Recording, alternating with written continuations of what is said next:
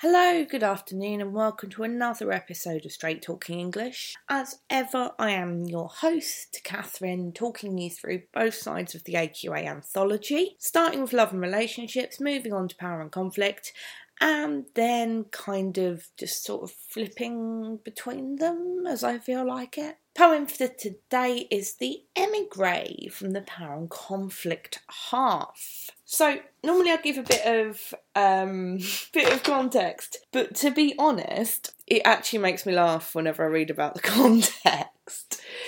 So a lot of the revision guides I make my notes from say the poet grew up in a multicultural area called South London, and that informed her understanding. Oh my god, I'm like, really? Okay. So our poet, she is from Forest Hill, which is actually not too far away from where I'm recording this, Carol Rumens. She grew up around here, and one of the things that informs the poem is that she is a Russian speaker. One of her jobs was to translate Russian poetry into English for people to enjoy. She also worked through that job with people after the breakup of the USSR in 1992. I nearly said 89, but that's the Berlin Wall. In 92, the people she was working with at her job had moved to England from various places, which may be considered independent countries now, maybe part of Russia, whatever. Some interpretations of the Emigree are that it's about Syria, it's about a Middle Eastern conflict. But the point is, the place isn't actually named, and it's not somewhere that's based on Carol Rumens' own life. It's another poet who is writing in character. Have a listen to this reading. It will be far better than I will be able to manage, so enjoy this one. There was once a country.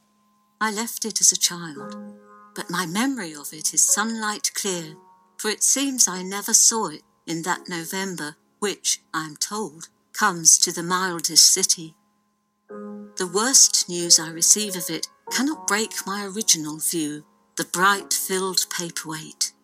It may be at war, it may be sick with tyrants, but I am branded by an impression of sunlight. The white streets of that city, the graceful slopes, glow even clearer as time rolls its tanks and the frontiers rise between us, close like waves.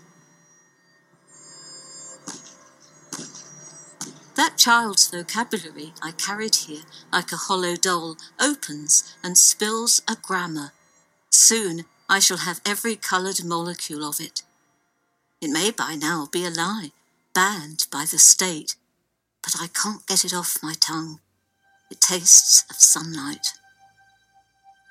I have no passport, there's no way back at all, but my city comes to me in its own white plane. It lies down in front of me, docile as paper. I comb its hair and love its shining eyes. My city takes me dancing through the city of walls. They accuse me of absence. They circle me. They accuse me of being dark in their free city. My city hides behind me. They mutter death.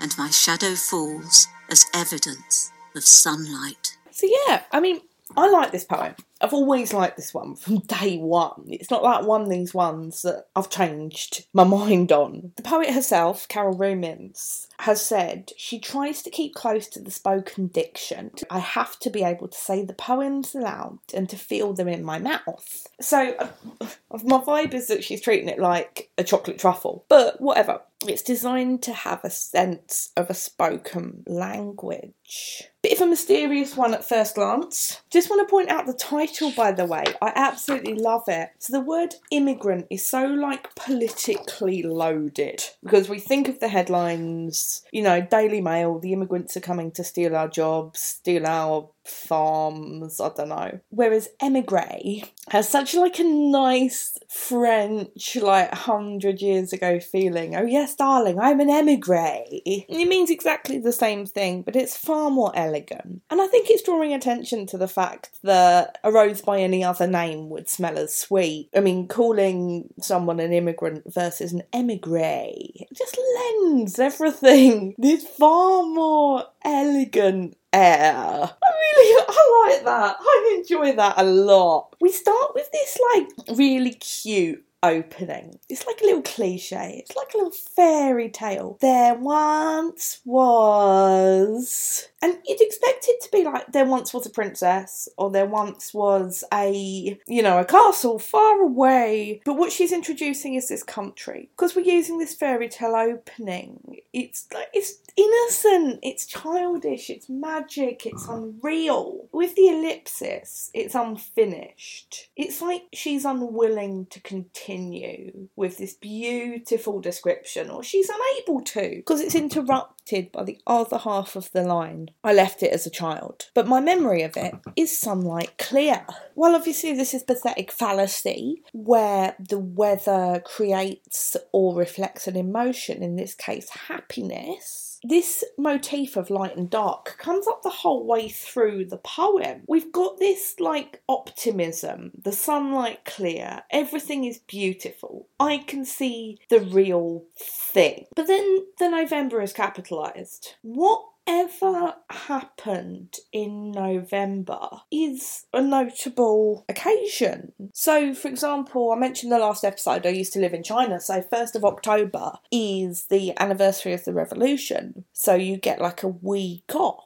So if someone said October 1st to me, I'd be like, oh, yeah, Revolution Day. It's not what it's called, but in English we'd say anniversary of the revolution. So November, and it's that November. It's the precise date. I mean, I read somewhere online that it's actually an allusion to Moby Dick. Miserable people living their whole lives searching for the whale. And they said, wherever, it is a damp, drizzly November in my soul. This idea of searching for something that can't be there. Or it could play into the pathetic fallacy again, because November, the month where things are starting to get colder and starting to get darker, comes to the mildest city. Is it that November is when things start to get worse and this beautiful, mild, sunny city gets under the grip of some kind of evil dictator? It's kind of ironic, because in her mind it's always going to be the summer, but in real life, the real life of the city, it's November, it's winter, it's bad. We've got the asides again,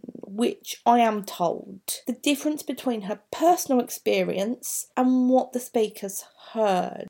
The worst news is that distinct contrast between the sunlight clear, everything nice, and it's literally the worst. Paperweight is actually quite cool, because the bright field paperweight, it could be a metaphor for the idea of the city as being a shiny thing, a souvenir, something that you treasure, a reminder of your memories, a reminder of your experience. But I've heard another way as well. Paperweights are transparent, but they're also very heavy. You can see through into your memories. But as well as being beautiful, they're a burden to carry. The city may be at war. It may be sick with tyrants. The idea of tyranny, of dictatorial tendencies, repressive governments being like a virus. But it's sick, it's not dying. It can recover, it's personified again. The may as well. So it may be at war, it may be sick with tyrants, but it could even be like, but I remember how beautiful it is. Or, but I don't actually know what's going on, I'm hearing it third hand. The branded thing. Branding hurts. It's a scar. You're marked for life. Cattle are branded, and this idea that a prisoner number or something. I'm thinking of the bit in Mad Max, Thunder Road. No, that's Bruce Springsteen's song. Fury Road, where he is branded. He's marked as being different. She's scarred. Being branded by the sunlight is not necessarily a good thing. You'll be with her forever. It might hurt. It does hurt. Silent sunlight is repeated. It's the main thing she wants to take away from this memory to give to us, is the idea of sunlight. Bright, light and dark, light and dark. The white streets of that city. White. Think of innocence, purity, graceful slopes, glow. Oh, it's glowing. Then the alliteration. Time rolls its tanks. Urgency, personification, and you can't stop a tank. They are massive. Time is destroying it. Is time destroying the city? Is time destroying her memory? The frontiers rise up between us, close like waves. Or close like waves. Waves are flowing. They're unpredictable, but they are also overwhelming. Just like the tank, we can't get through it. It's inevitable. She's got this child's vocabulary. She didn't learn the proper language of where she was from, but her experiences weren't enough to describe what really happened. The hollow doll, think those Matryoshka Russian dolls. With the language she had, she couldn't fill up the dolls, she couldn't explain her experiences, she couldn't explore them. But as she's got older, someone's opened the doll, and it turns out actually she has a lot to share. A whole dictionary, a whole grammar has spilled out, and soon she'll be able to recover every tiny little bit of her experience. Is it every tiny little bit of being able to express it? Is it every tiny little bit of what happened? But it's precious. The coloured molecules, it gives us an impression of something that's like a little shiny jewel. She's using synesthesia again. I've mentioned this before, I think. It is actually a medical condition, but it's where the senses are mixed up. It tastes of sunlight. So is she so overwhelmed by her memories that everything's all like jumbled up? Everything's like, it's everything's all over the place. Is it that the memories have a power and they can force what her senses are doing? Is it all just been muddled up by time? Is it the second she starts to talk about what happened, this lie banned by the state, that all she can think of is the beautiful, joyous place where she'd lived? The state is deliberately vague because we're supposed to make of that what we will. But the idea that despite the labels placed on something, despite an official line, it expresses itself. Being able to express yourself in a joyous way is banned in this situation. Being able to tell the truth as one sees one's own truth is banned. But the truth will set itself free. She can't not share her truth. The anonymous state is somewhat threatening. That's the dart that's coming in. One of the other motifs that comes in, as well as light and dark, is objects. And objects representing stuff. So I have no passport. That's sad. But I shouldn't joke.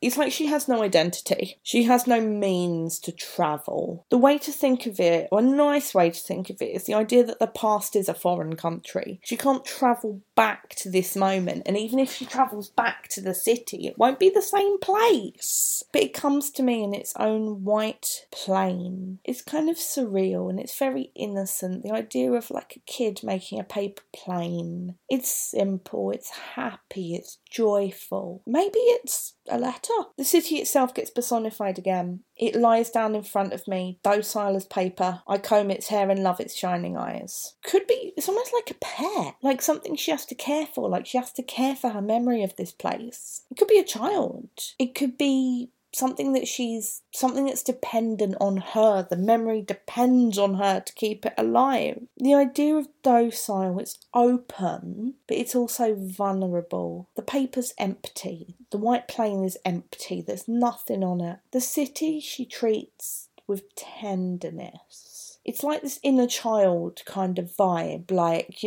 would you say that to a child? Well, don't say it about yourself. Kind of vibe. The idea that I like the idea that it's like her child self. Her memories are personified. My city takes me dancing through the city of walls. Obviously, it's personification. Yeah.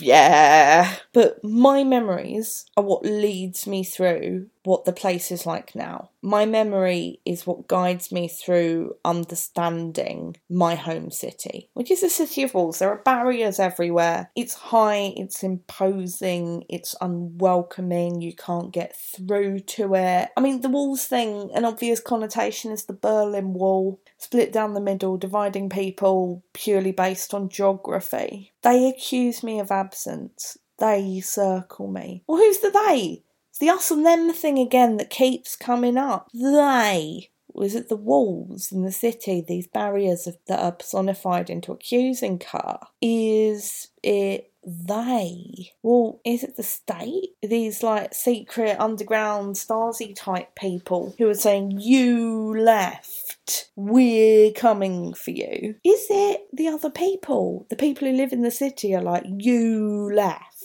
But then they're light and dark again, being dark in their free city. The free thing seems like a bit ironic since she's just said it's a city of walls, but she links it to freedom, the white plain, the sunshine. And now she's the dark one, she's the bad one. But my city, my memory, is protected by me now. I'm keeping it. Like, I'm going to keep this idea safe. The accuse, the repetition of accuse, highlighting this one image of almost like a persecution. It's quite creepy. They mutter death. Well, the muttering is secret, it's threatening, it's unpleasant. But I know the sunlight is there. I've got evidence of it. I can see my shadow. What she's ended up as is someone who's the mix between the light and dark imagery. Someone who can see the sunshine, has a shadow. Coming to terms with the two sides of their identity as a citizen of the new place and a citizen of the old place.